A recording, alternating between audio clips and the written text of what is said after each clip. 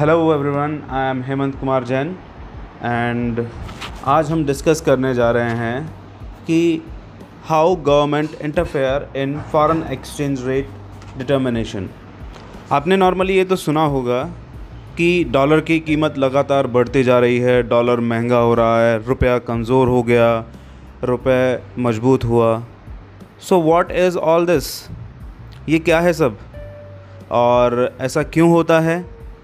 और अगर foreign currency की कीमत में इस तरह से उतार चढ़ाव हो रहे हैं, फ्लक्चुएशंस हो रहे हैं, then what government should do to control this? आज हम ये सब डिस्कस करेंगे। This is our today's topic, so let's start our today's topic.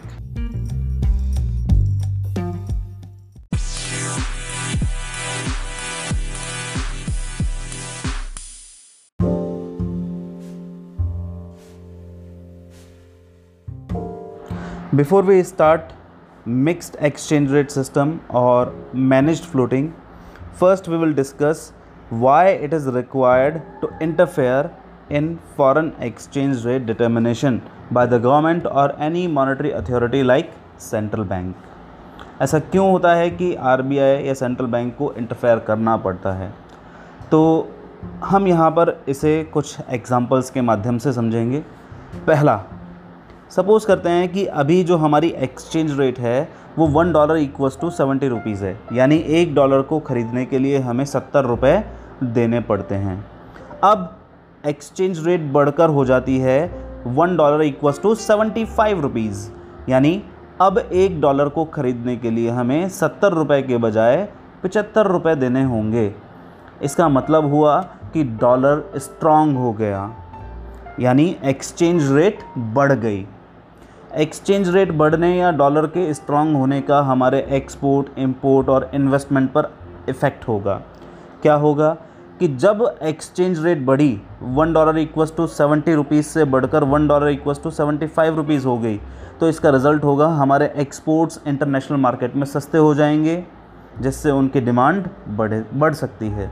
दूसरी तरफ हमारे इंपोर्ट्स महंगे होंगे इसके कारण, और संभावना होती है कि हमारी कंट्री में उनकी डिमांड कम हो जाए।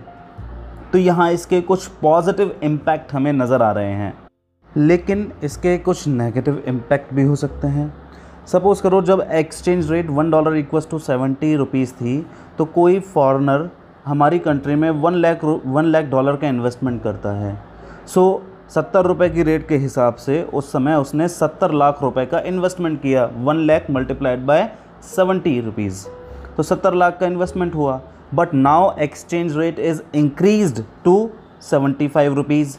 इट मीन्स उसके जो $1 लाख उसने इन्वेस्ट किए थे, उनकी अमाउंट अब घटकर लगभग $93,000 ही रह गए।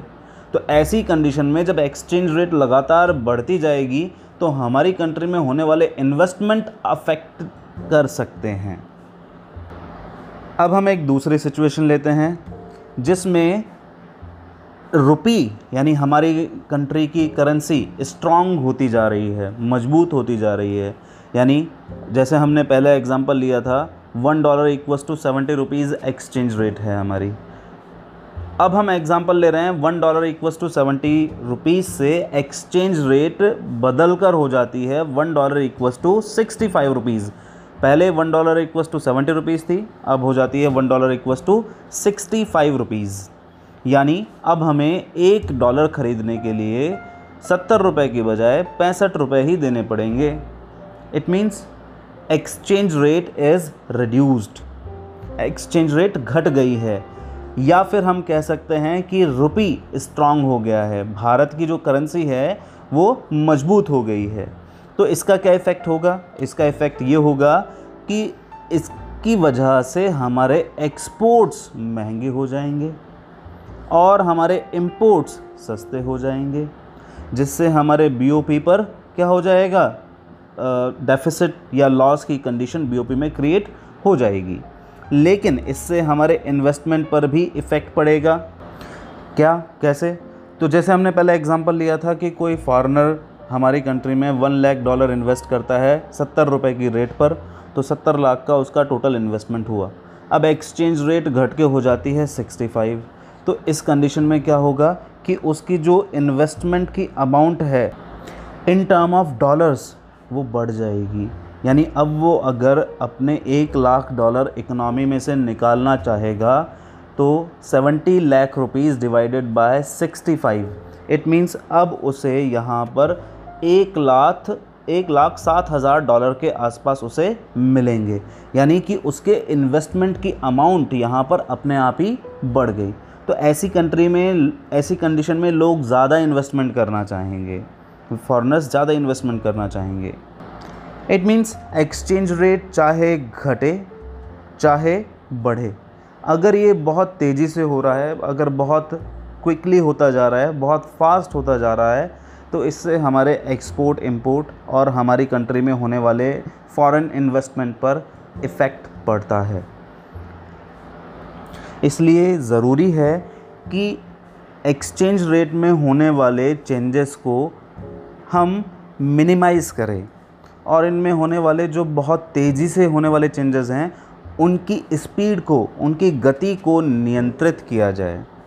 तो इसके लिए हमारी सरकार क्या करती है, हमारी सरकार अलग अलग तरह की पॉलिसीज़ बनाती है, जिनमें एक सबसे आम जो पॉलिसी होती है उसमें गवर्नमेंट एक्सचेंज रेट को कंट्रोल करने के लिए मैक्सिमम और मिनिमम लिमिट्स फिक्स कर देती है। मैक्सिमम और मिनिमम लिमिट्स के बीच में एक्सचेंज रेट पूरी तरह से फ्री है। यानी जो लिमिट्स गवर्नमेंट ने बनाई हैं वहाँ तक एक्सचेंज रेट पूरी तरह से फ्री होगी। जैसे एग्जांपल लेते हैं हम, $1 = 70 रुपीज़ हमारी एक्सचेंज रेट है। तो सरकार ने निश्चित किया कि जब तक $1 = 72 रुपीज़ या $1 = 68 रुपीज़ एक्सचेंज रेट रहेंगी, यानी मैक्सिमम लिमिट कर दी 72 रुपीज़ और मिनिमम लिमिट कर दी 68 रुपीज़।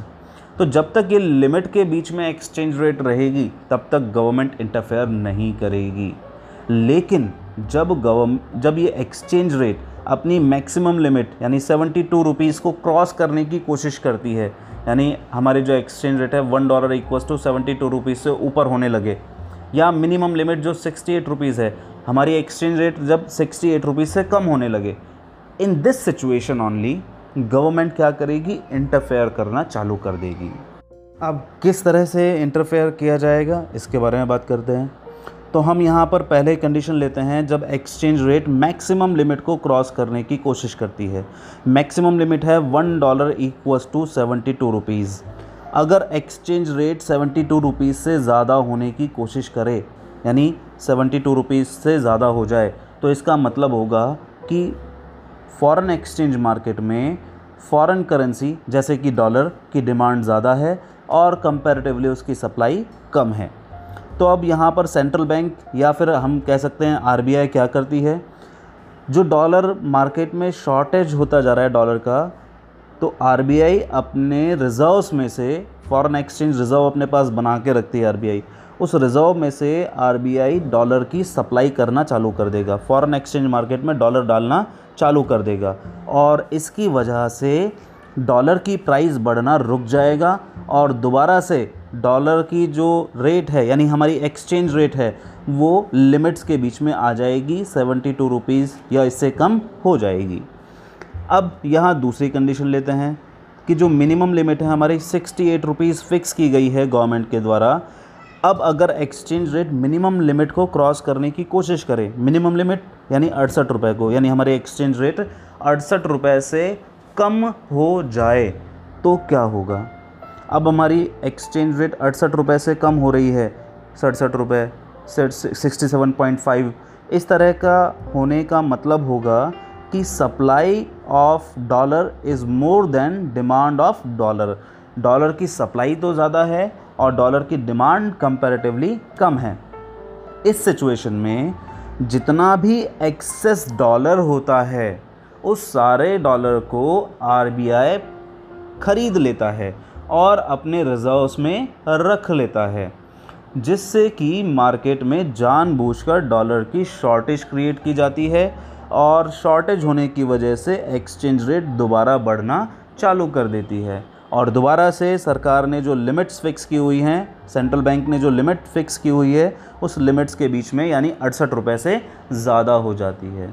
तो इस तरह की पॉलिसीज़ को अपनाकर गवर्नमेंट या सेंट्रल बैंक एक्सचेंज रेट को कंट्रोल करने की कोशिश करती है। इसके अलावा भी और कुछ तरीके होते हैं आरबीआई के पास या सेंट्रल बैंक के पास, जिससे कि वो एक्सचेंज रेट को कंट्रोल करती है। सो आज के लिए बस इतना ही। आई होप आपको कुछ गेन किया होगा, आपको मेरा बताया हुआ कॉन्सेप्ट समझ में आया हुआ होगा। फॉर बेटर अंडरस्टैंडिंग इसको आप 1-2 बार रिपीट करें और हो सके तो इसके नोट्स प्रिपेयर करें, जिससे कि आप इस कॉन्सेप्ट को बेहतर तरह से समझ सकें। इसका वीडियो भी मैं यूट्यूब पे पहले ही अपलोड कर चुका हूँ, आप यूट्यूब पर मेरे वीडियो को देख सकते हैं। मेरे चैनल का नाम है इकोनॉमिक्स। इसके अलावा आप इसे मेरे ब्लॉग पर भी पढ़ सकते हैं। मेरे ब्लॉग का नाम है economics study Hemant. Thank you.